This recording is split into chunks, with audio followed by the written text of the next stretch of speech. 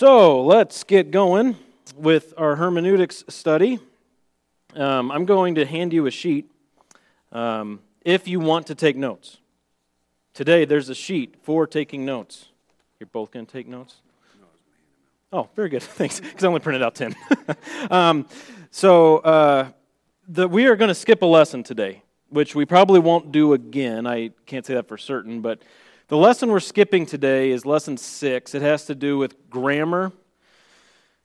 And as I listened to it a couple times, went through it, I thought this is just not going to be helpful on a Sunday morning.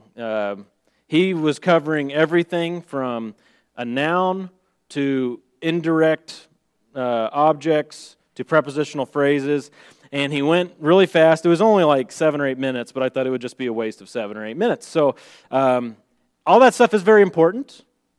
I will say that. You should know the basics of grammar when you read. It helps, okay? Especially if you're getting into the Word of God and trying to figure out what it has to say. If you don't know the difference between a noun and a verb, you're going to have a hard time. So at least some of the most basic stuff would be helpful. But we are skipping that lesson, and I just didn't think it was very valuable. But the next 2 lessons, lessons 7 and 8, are very valuable. We are going to cover all of lesson 7 today, and you have a sheet there. There are sheets for every lesson that we go through, but I haven't found those to be super valuable to this point. It's also a lot of paper and ink. But for today's lesson, I thought it would be good for you to have that if you wanted to follow along and fill those in. So we're going to cover all of lesson 7, Lord willing, 15, 16 minutes, and then I hope to get about halfway through lesson 8. That lesson is over 30 minutes long. And that's going to be talking about genres in Scripture. So you know, like genres of music, rock and roll, blues, country, etc. Same thing in Scripture where you've got narrative, you've got poetry, you've got teaching, different genres. And he covers the Old Testament first and then the New Testament. So I hope today we'll cover the Old Testament in lesson number 8. So that's my hope for where we're going today. But we're going to go ahead and get started with lesson number 7. And you can turn to Jeremiah 29, have that in front of you, and go ahead and put a note, a bookmark, or something in Revelation 3. So Jeremiah 29 and Revelation 3, both of those are going to be helpful today. So you want to... History matters. Okay. He goes really fast for people trying to fill in the blanks, huh? Well, I'm sure what you got is fine and helpful.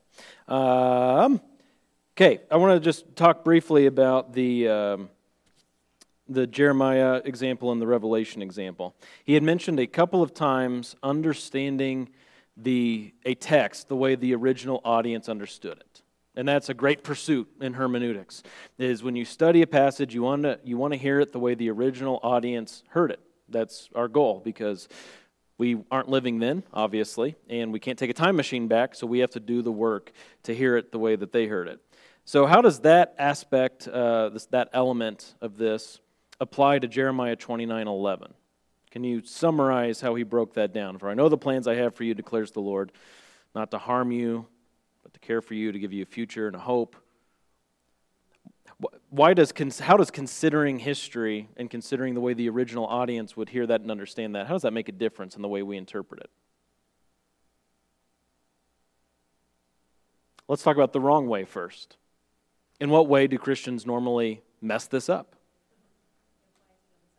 Okay, so they see the verse, think, ooh, that's a pretty verse. That would look great on a sign somewhere. So that must be for me. And it gets applied to individual Christians. You read it and you think, I'm a Christian, God loves me, I'm just going to apply it to me. Now what's the problem with that? Yeah.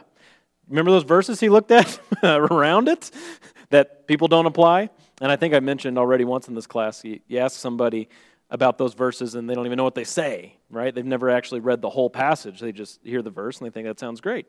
But then you keep reading and it's like, well, wait a second. Those verses aren't for us. So just because one is nice sounding, that doesn't mean it's for us. And so the error when it comes to that Jeremiah passage is by hearing it, not thinking about the original audience, not thinking about how they understood it, not thinking about what it means, and saying, well, that just applies to me. Error. The Revelation passage. And the way he set that up, I think he misspoke. He talked about how it's commonly used. The Revelation 3, Laodicea, where God says, I wish that you were neither, or I wish that you were either hot or cold, but instead you're lukewarm. The way I've heard that preached wrongly is people saying, well, look, God's saying, I'd rather you be all for me or all against me, and not on the fence. Don't be lukewarm on the fence, but be either totally for me or totally against me. Does God wish that people would be totally against Him? Right? That's like the first question we should think of is, that sounds out of place from the rest of the Bible. That doesn't mean it's wrong, but it's like, okay, well, that's a red flag. But then you study the history and you find out, well, there are springs, hot springs and cold springs. Are hot springs and cold springs both useful? Yeah. Is lukewarm water as useful as hot water or cold water? Well, no, it's not. And he's talking to a church. He's not talking to an individual Christian. That's so often we individualize things, and that's our first mistake. So he's not saying, Bob, in the 21st century, I wish you were either all for me or all against me. Instead, you're on the fence. Well, it's time to get all for me. Or if you're not, be all against me. That's not what God is saying, and particularly God the Son speaking in that passage. He's saying to a church that you're not being useful. You've gone astray. Corporately, you've gone astray. And I don't know how much I would preach it the way he presented it with, look, Colossae and Hierapolis are these two cities. But he's obviously making a play on the springs factor, where Laodicea did not have springs that they had to get their water imported, and so it was lukewarm water that was often unuseful. And so we need to be careful that we don't, number one, just look at every text and individualize it and say it's for me. And number two, understand the original meaning, which does take work, doesn't it? Now, I will say, too, he gave a caution a couple of times that this information, historical information, cannot be elevated over the text. And that's true. History isn't inspired and history isn't perfect, okay, like the Word of God is.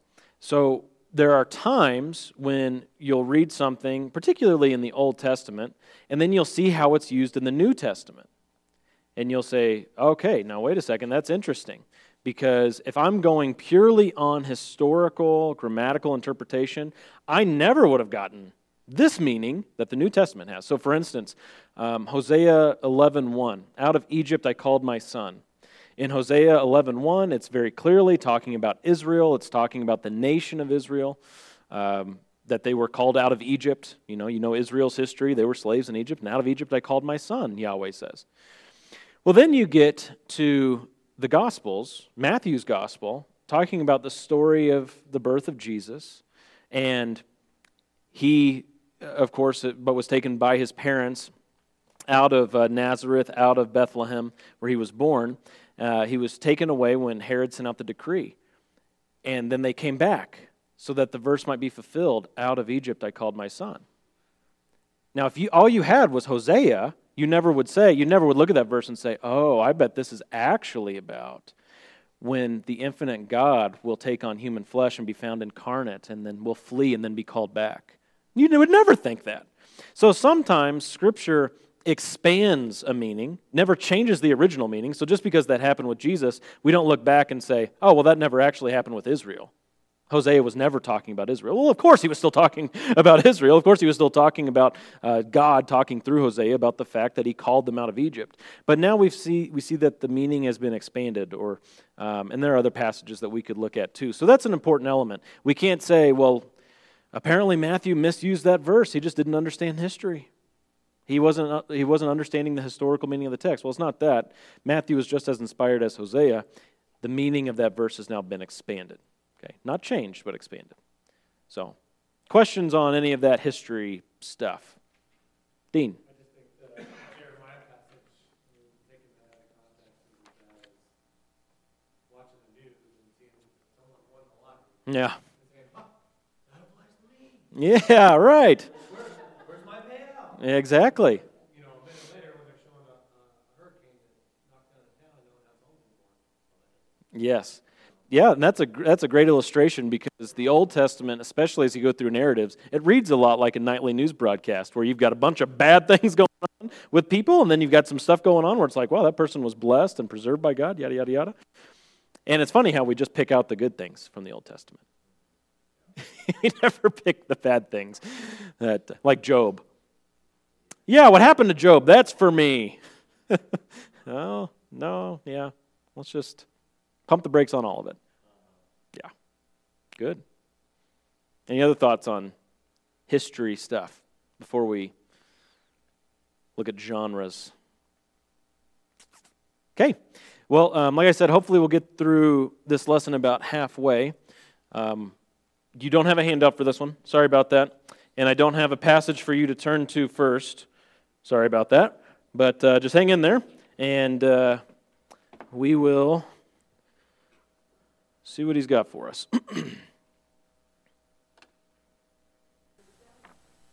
Okay, yeah. Challenging, good. Yeah, reading the Bible can be really easy. Can also be very difficult. You can make it more difficult than it is, but you can also make it a lot easier than it should be. So it can get a little complicated there. What do you think? Anything stand out to you from what he said? That was about 16 minutes worth there. Give me something to work with here. Give me something.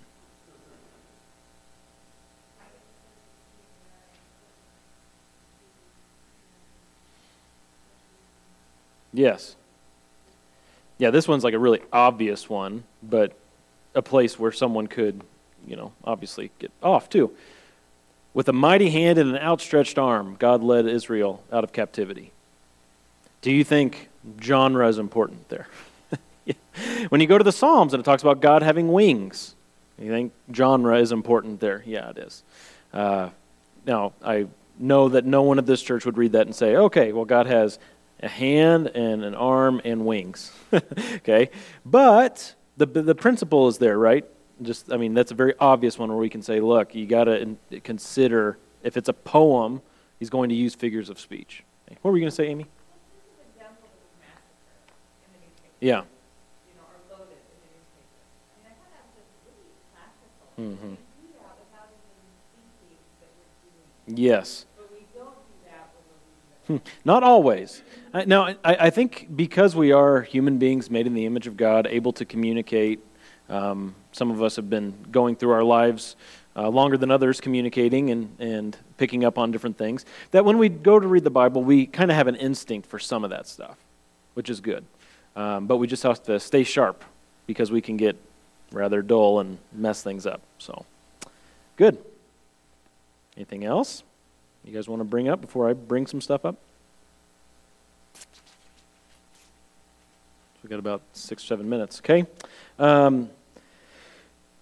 Let's see, do I want to talk about that or not? I could take the rest of our time. I don't know if I want to do that. What did he call Old Testament poetry? What kind of literature? The Psalms and stuff? When he was talking, with Morris Alpert or whoever, that's that song, Feelings. Yeah, it's feelings literature, and I hope we understand what he meant by that. Not, this was literature that was written when someone was just really emotional, and that's why it's in the Bible. Well, no, that's not it. But we obviously know, if you've read your Bible, you know that there is a particular comfort that can come from the Psalms, because oftentimes David or whoever was writing was under distress, and under the inspiration of the Holy Spirit, he gives us truth to dwell on when we're in distress. And so I thought that was good to say that it's feelings literature, but to balance that a little bit. What about the Proverbs? That makes sense, what he was saying about the Proverbs? Did you guys pick up on that? We know that these are general principles. You train up a child in the way he should go, and when he is old, he will not depart from it. Is that a 100% guarantee? Just make sure that you do your part, and he'll be saved. Well, not always, right? Because we know people who have been raised one way, and then as they get older, they totally depart from it. And you just think, what on earth happened? When he was talking about the different kinds of fools and how we recognize that in our children, now having 5 children, it's like, wow, this is really interesting to think through it that way. They're all fools because we're all born fools, aren't we? And so there they all are. And they are different types of fools, for sure. So, yeah, my parents just had to deal with one fool. But did you have a thought, Mark?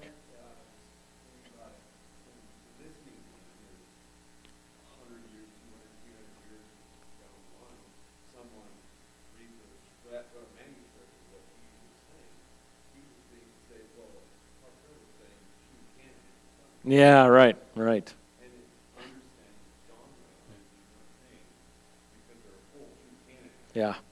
You can throw a lot of things at you, Mm-hmm. and it doesn't affect you. Or what's a newspaper? That's another thing 1,000 years from now, huh? So yeah, it's understanding what the author is. The author Yeah. is not advocating shooting candidates. Indeed, yes. Though catch him on a bad day, and maybe he would. I don't know. Good. When we talked about prophecy, I thought it was a good distinction. I don't know who allied all this up to get the percentages, but only 8% of Old Testament prophecy, according to these numbers, is predictive in nature. And you know this too. You read through, especially Isaiah, really the first 39 chapters of Isaiah are very much about Israel's messing up, all these nations are messing up, just declaring what is happening at that time. And it isn't until you get into chapter 40 you get a lot of predictive stuff. So he said, again, the numbers again, 2% of Old Testament prophecy is about the Messiah, 5% describes the New Covenant age, and 1% describes events that are to come after the New Covenant age, new heavens and new earth, that sort of thing. So, and mountaintop prophecies is very important to remember. We talk about this quite a bit in our other classes too. So often when we read the Old Testament, the author will have bunched up several prophecies. You think of Isaiah 9:6. For unto us a child is born, the Christmas verse that we all memorize in King James. Isn't it funny there are just certain verses you memorize in King James and these you can't hear it any other way? For unto us a child is born, unto us a son is given. What does it go on to say? You don't have to get it exactly right, but what are some elements that it goes on to say? Child is given. Okay. Good. Everlasting Father, Prince of Peace. To the rule of his government there will be no end. So, has that happened yet or not? There you go. One mountain peak, yes. The next peak, no. And so you have these things bunched up, and not only do you not see any gap in between sometimes, you also don't know how long the gap is. Because sometimes the gap will just be a matter of years, and other times the gap will be a matter of centuries or millennia in this case. So, yes, he is called Wonderful Counselor. He's been given to us. A child has been given to us. A son has been given to us. Yet the government is not on his shoulder in the sense that he is ruling and reigning on the earth as the Bible describes as yet future. So anyway, that's important to remember too as you go into the Bible. So a couple minutes left. Any other thoughts on history or genres or things that were brought up in the video?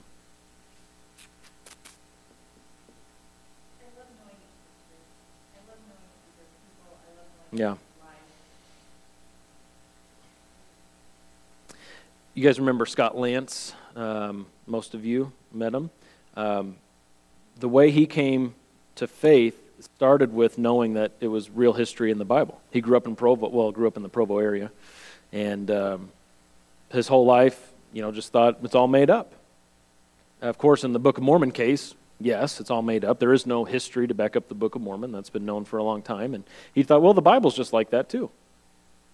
The Bible's just all made up stuff. Some guys made it up. And then when he found out, we have maps.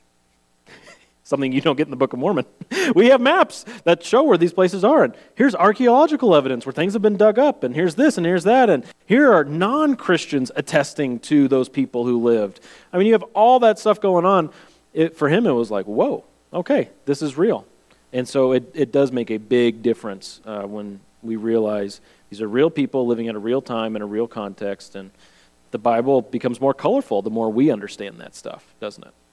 It really adds depth to it. I'll have to mix my metaphors. So.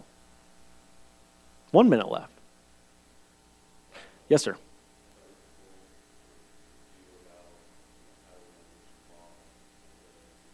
Uh-huh.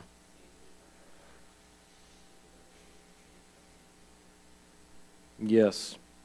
Yeah, and that's going to come up in the sermon today, too, because we're covering the verse, all things are lawful. What did Paul mean when he said all things were lawful? Well, study that some more. Yeah, that's good.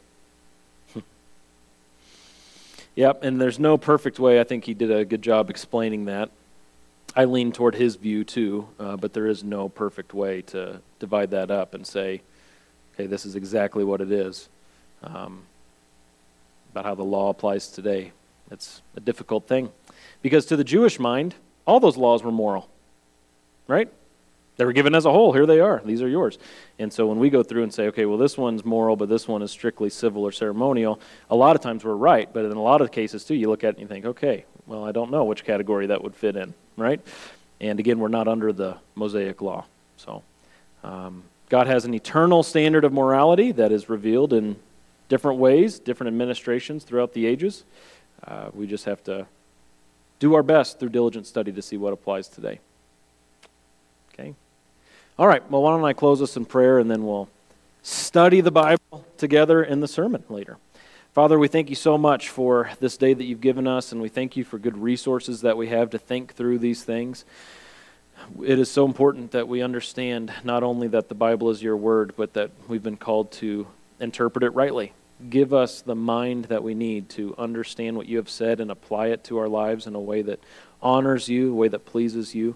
Give us diligence and strength and endurance as we go through this life, not just living, breathing, doing the things that are on our calendar, but as we seek to truly glorify you in accordance to your revealed will in your word. Please give us great unity and insight and love as we help one another in this task. And we ask it all in Jesus' name. Amen.